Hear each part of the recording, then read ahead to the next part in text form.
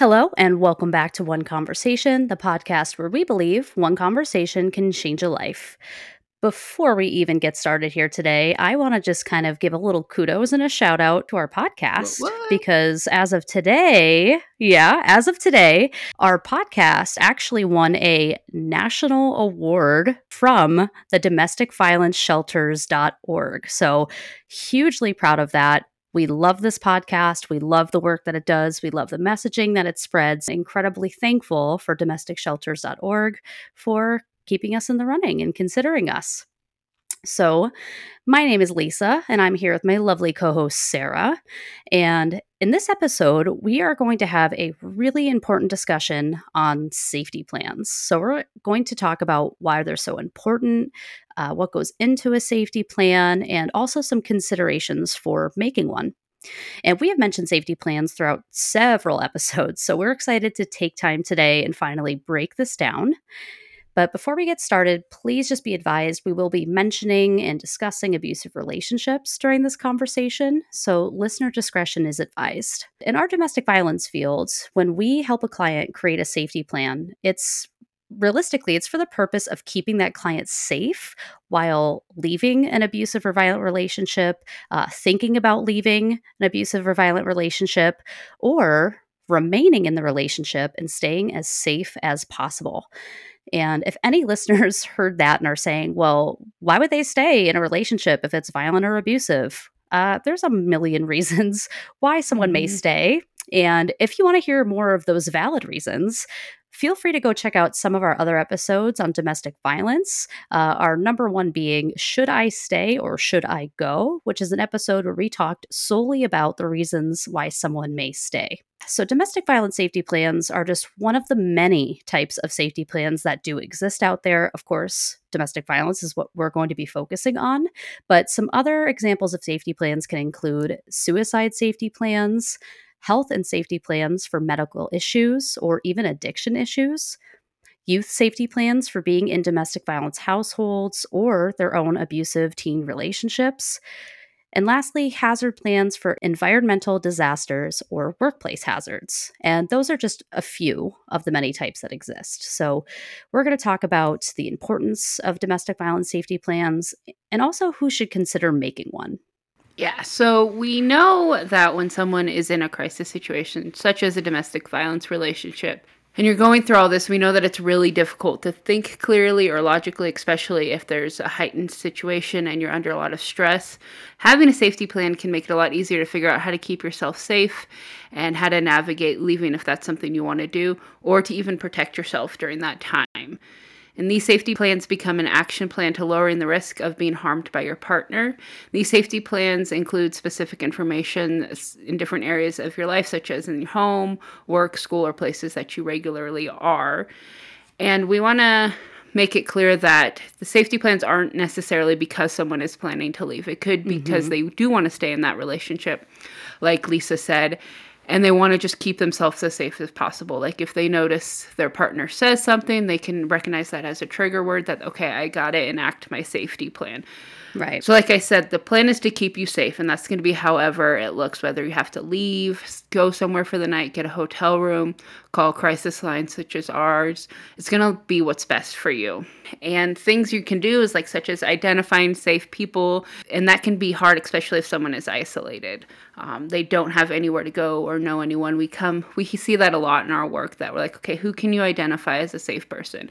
And they're not necessarily able to do that because they moved away with their partner, family's out of town, they're new to the area, and they haven't really established friends. Right. So that can be a really difficult situation. And we might want to consider making a safety plan if someone is feeling scared for their safety, if they've noticed the violence has increased. We know that alcohol and drugs aren't the cause of domestic violence. It could be a trigger for the domestic violence to occur. So if that's increasing in the relationship, and it can just always be good just to have a safety plan ready to go. So if someone's coming to us, it can be a good idea that they do make a safety plan. We can think that there's a good reason, at least talk about it, put it in their head, and have them get some ideas of what they can do to keep themselves safe. So before we talk about things that are included in a safety plan, let's discuss some important things to remember during this process. So, for the safety plan to work best, it's important that you're as honest as possible in answering these questions. That's going to help create the most effective safety plan for you, help give us an idea of what level of danger you are at. And then Hmm. once the plan is completed, it's important to keep it in a secure location where your partner can't access it, which can be unsafe in some situations, such as if your partner sees this, they're like, oh, they're thinking of leaving, and that can increase the violence. Yeah. But at the same time, it's important that it can be accessible to you. So keeping it in your car with you, keeping it in a bag with you, maybe even having it in your phone if that's a safe place for it to be, or even giving it to a friend or a trusted person in your life so they can give it to you when it's needed. If you don't feel safe for keeping the plan somewhere in your home, you can try to memorize it or have a phone number memorized so they can help you and go over the steps with you if that's needed. And like I said, you know your situation better than anyone else, so you're going to do what works best for you, keep you most safe, and use your judgment and think through your options before taking any steps.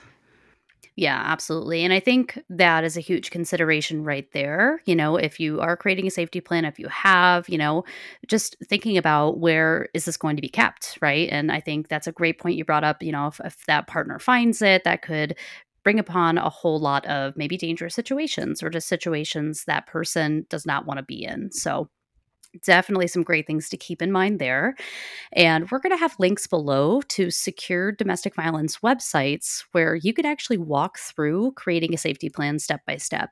An important thing to point out about these sites when you visit a majority, if not all, of domestic violence, sexual assaults, stalking, any kind of resource sites like that, most of them they have these quick escape buttons. So let's say if you want to go on and take a look, but you're in fear that someone may, see you doing this, they do have quick escape buttons. You just quickly press on that. If you feel like someone's coming or someone's going to see, it'll immediately redirect you out of the page to Google to some other website. So that's a good thing to keep in mind as well. And we're also going to have links to agencies throughout the country, of course, including our own agency, Live Violence Free, if you feel comfortable creating this plan alongside a trained advocate. And so, before we go through some of the questions and categories, we're actually going to share out some other important tips and things to further ensure your safety. So, these tips were actually shared through RAIN's websites. Huge shout out to RAIN, incredible sexual assault, sexual violence resource. So, if you're facing violence in the home, first off, find or become familiar with safe places in the home or other locations, such as a trusted person's home, or even if that might be with a DV or SA agency. You can create a code word. If you have children, you can create a code word with them. That might mean you need to get out of here, you need to go into a different room, things aren't safe right now, or even code words with trusted people in your life to let them know that you need support. Also, lean on your support network. Definitely try to identify if someone you trust can respond to a possible crisis if you do need help.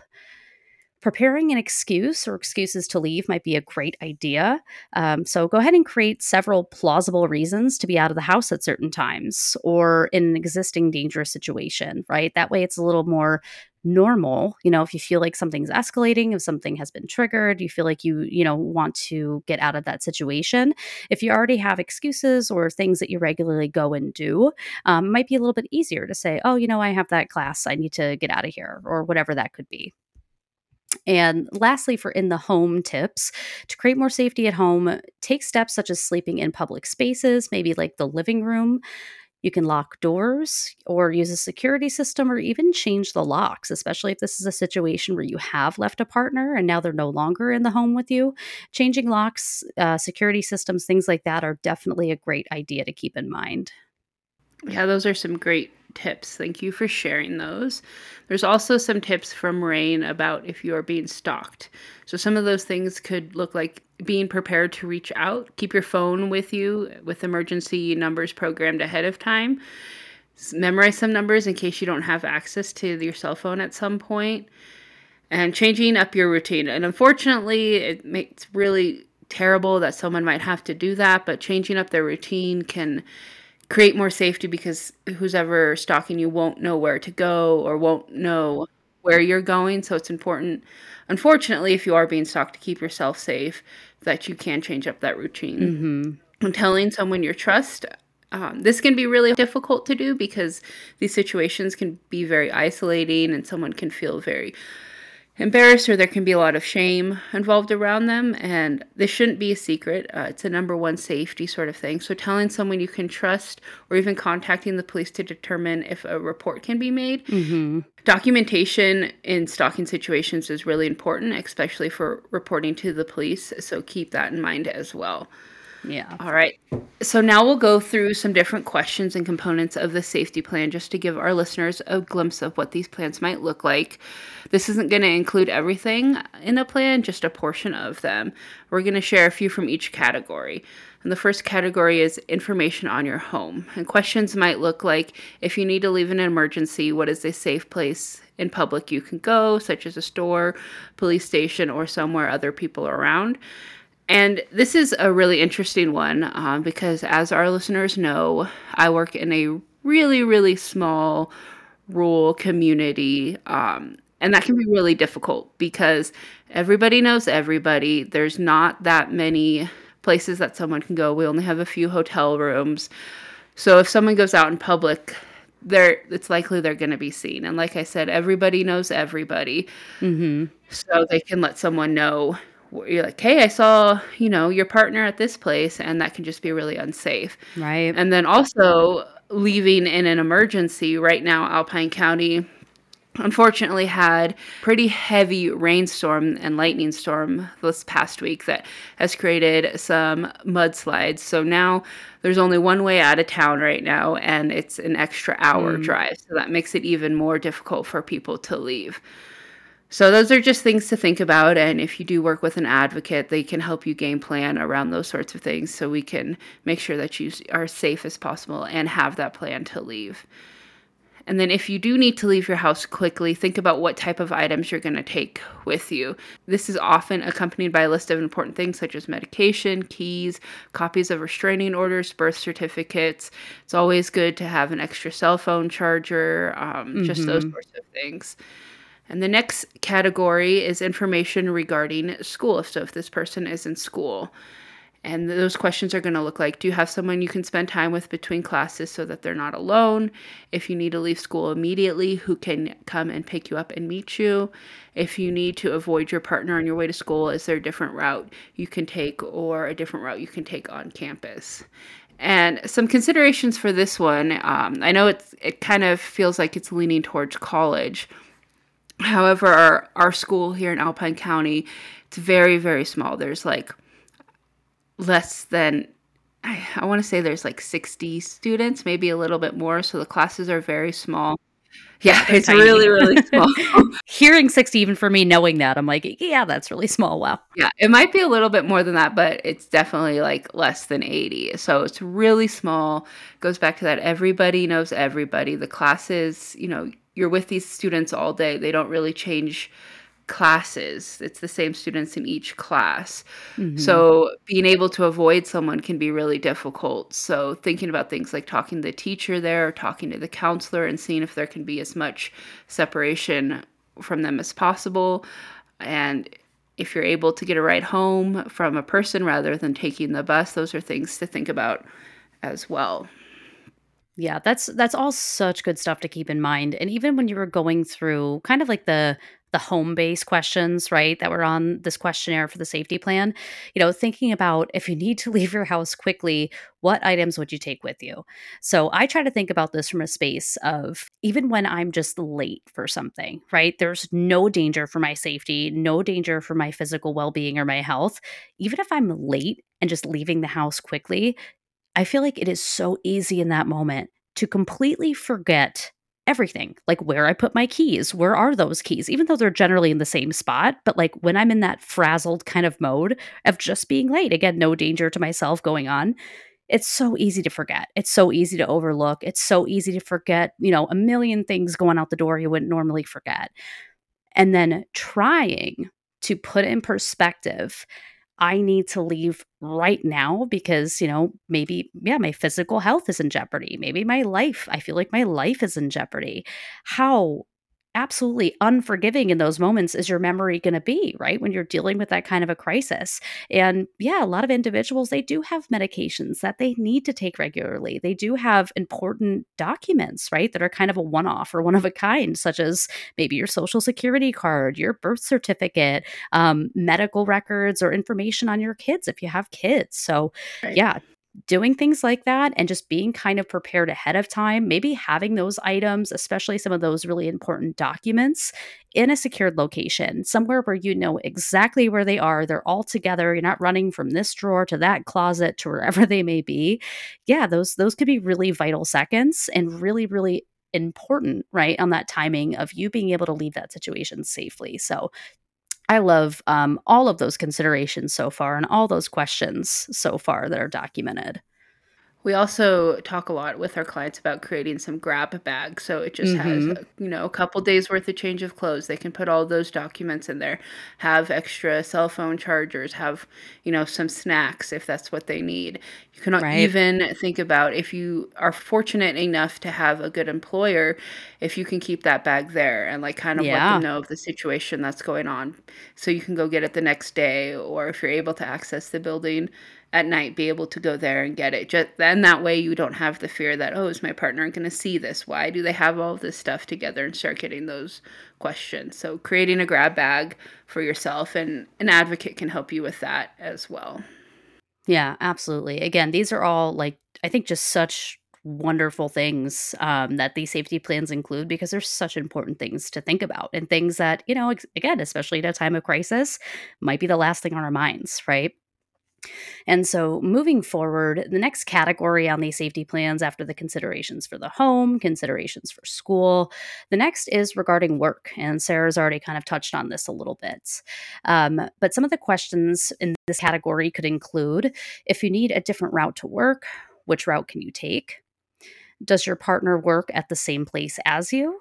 Have you told someone at work about your relationship? And I think just kind of like what Sarah just mentioned, right? Like maybe your employer is going to be, really supportive of you leaving that grab bag there, or just supportive of, you could be in a situation where maybe you do have to call off or something. Maybe you have to take that time off to kind of figure out next steps for yourself if you are leaving. And so, we're not saying you have to disclose to your employer or to anyone, but realistically, it could be a great thing, I think, just to think about. So, the next category we have is technology considerations. And this is definitely a big one, too. So, some of the questions here: has your partner ever checked calls, texts, or browsing history on your computer or cell? Do you use social media? Has your partner ever sent you abusive emails, texts, or voicemails?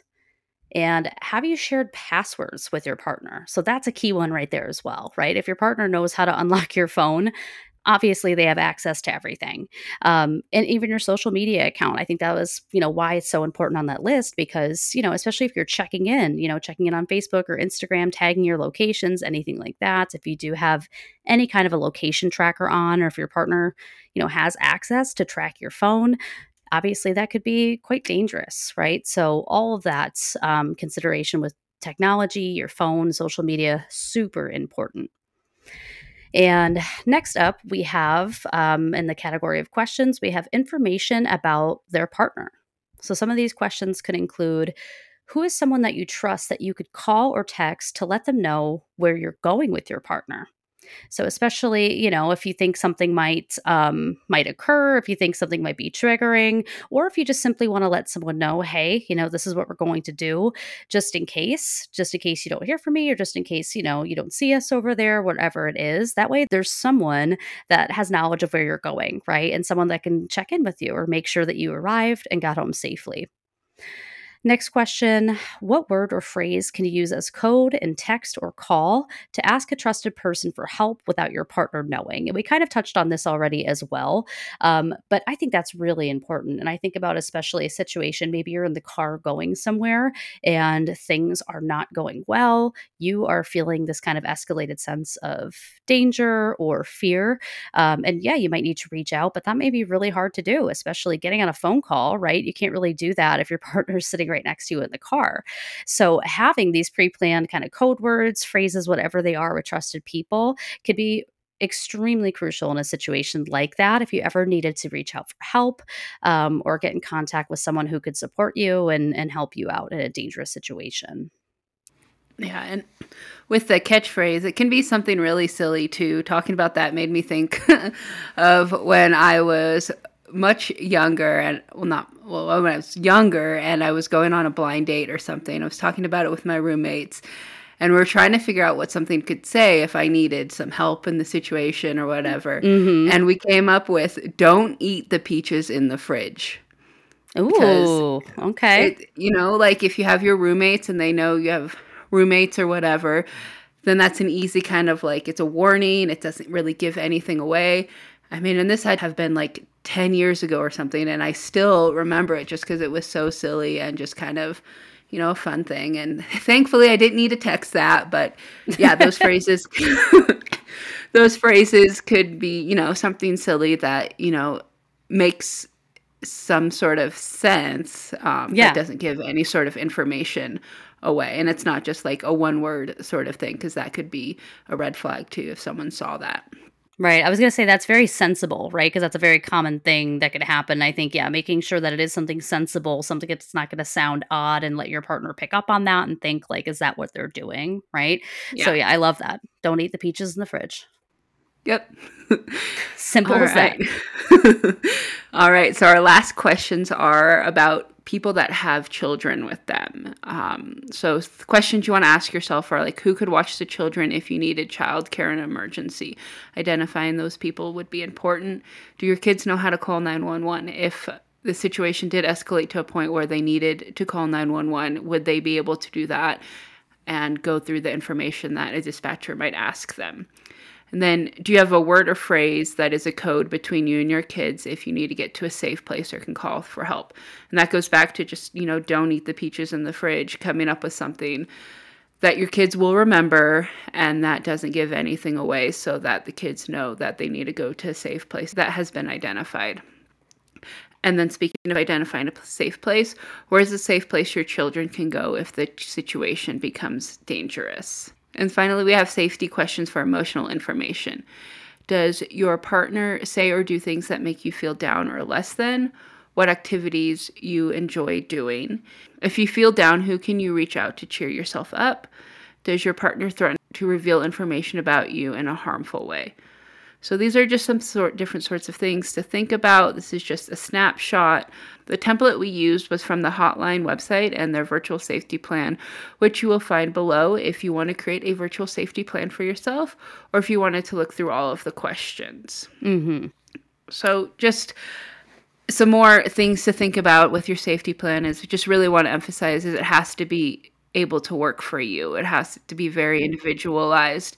Um, if you are working with an advocate and they make a suggestion, don't feel like you can't say no if it's just completely not going to work for you, because then what's the point of the safety plan? So just making sure that it's something that you can do and follow through with so that you can be safe in those situations. Absolutely. And I think a good thing to point out as well is that, domestic violence advocates, they're there to empower their clients. So, yeah, if you're going through with a trained advocate, if they suggest something or say something, and you really think that doesn't fit for you, yeah, please do not feel afraid to, yeah, speak up or just say, you know what, that won't work or that could work, but maybe differently from what you said. Again, that's what they're there for. They're there to be fully just in support of you, what's going to work best for you. That advocate is not going to be thinking like, I just want to make this plan for them. No, it could not be farther from the truth. It's pretty much the opposite. Again, they're there to do that with you and for you. So I think that's a great consideration. And I just want to mention as well, again, we already went through this, but just being honest about the information you're putting down there, making sure these things are realistic for you. Because if they're not in that moment where maybe you have, 30 seconds to get out of wherever you're at to do that safely, you want to make sure this is all stuff that you can really do in that 30 seconds of time. And just know as well, having those things planned out ahead of time, it may seem silly. It may seem silly to, place all these documents in a certain place, or, get extra medication if that's possible to have kind of as a storage. Like things like that might seem like, I don't know if I really need to go through all that. But, you never know. And at some point or another, it could be, a crucial component to you, again, just maintaining your safety, having those things done in advance. And so, yeah, we encourage anyone out there, if they're considering this, if they've listened to this today and thought, this might be a good idea for me, check out the resources below. You can look at safety plans, but I think also doing it with a trained advocate can be extremely helpful. And we'll have so many links down below where you can even search for domestic violence shelters near you, or you can always call us at Live Violence Free. We'll have our number below as well. And so, with all of that, I think it's a great idea to go ahead and close us out here with a little meditation, little breath work. So, I invite our listeners, if you're available to take on this meditation at this time, go ahead and get into a comfortable position. Find a comfortable space for yourself. And in that comfortable space, just start noticing your breath. We're not going to change it yet. You don't need to close your eyes yet if you don't want to. Just start noticing your inhales and your exhales. And I also want you to just start noticing if there's tension in your body. Examine how your body is feeling at this time.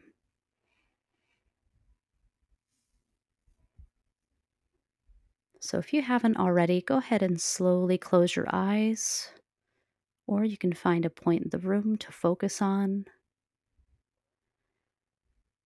I want you to start taking deep, slow breaths in through your nose and out through your mouth. Deep breath in and a big breath out. And while we're taking these slow, deep breaths in and out, keep scanning your body. Scan it for any sources of tension, any places that could use a little more relaxation.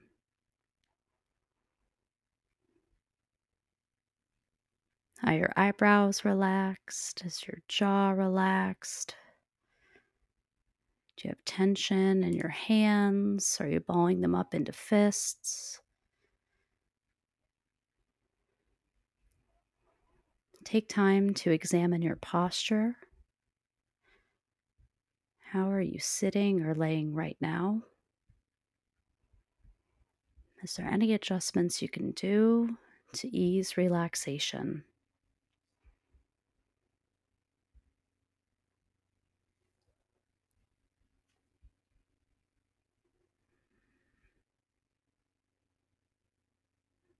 And just continue to focus on your breath.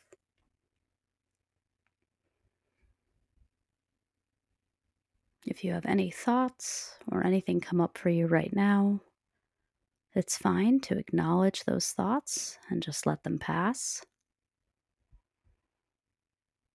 The only thing that's important right now is your breath.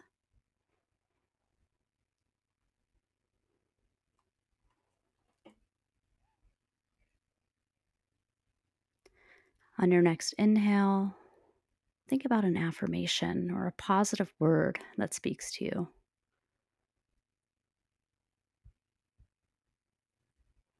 On your next inhale, call that affirmation or word again to your mind.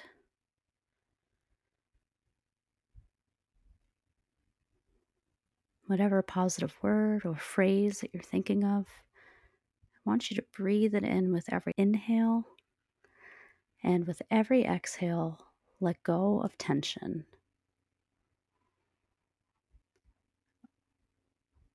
Allow your inhales to be a moment of positivity,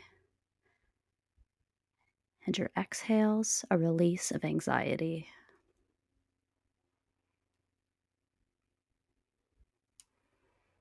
So breathe in positivity, and exhaling negativity.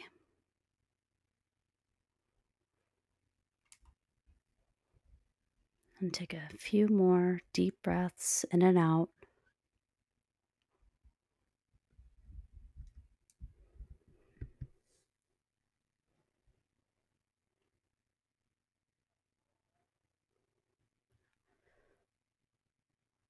We're going to take one last big breath in, really fill your lungs and hold it for a count of 3 before a big exhale out. Really releasing any leftover energy. And just take one last moment. Just feel the feeling you have now. Soak in that relaxation.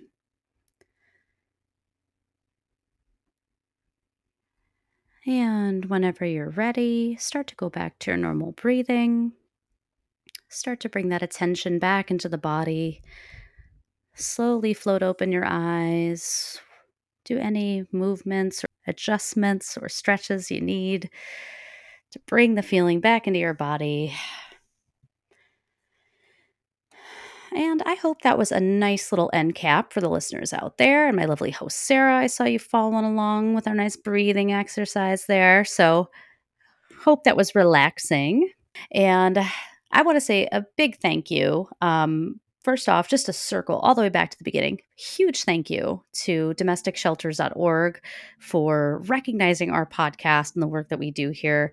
Again, this is our passion. We love doing this. And so, on that note, a huge shout out to our listeners out there that really make this podcast happen, right? And make it possible. You guys checking in every time we have new content out and just helping to, educate yourself, educate others, spread the message of prevention work, which we know is so crucial. So, a huge shout out and kudos to all the listeners out there. Make sure to go ahead and check out our resources below. We have a bundle of different things you can go through, including making your own safety plan. So, we want to thank you all so much out there for joining us today, and we hope you will join us for our next conversation.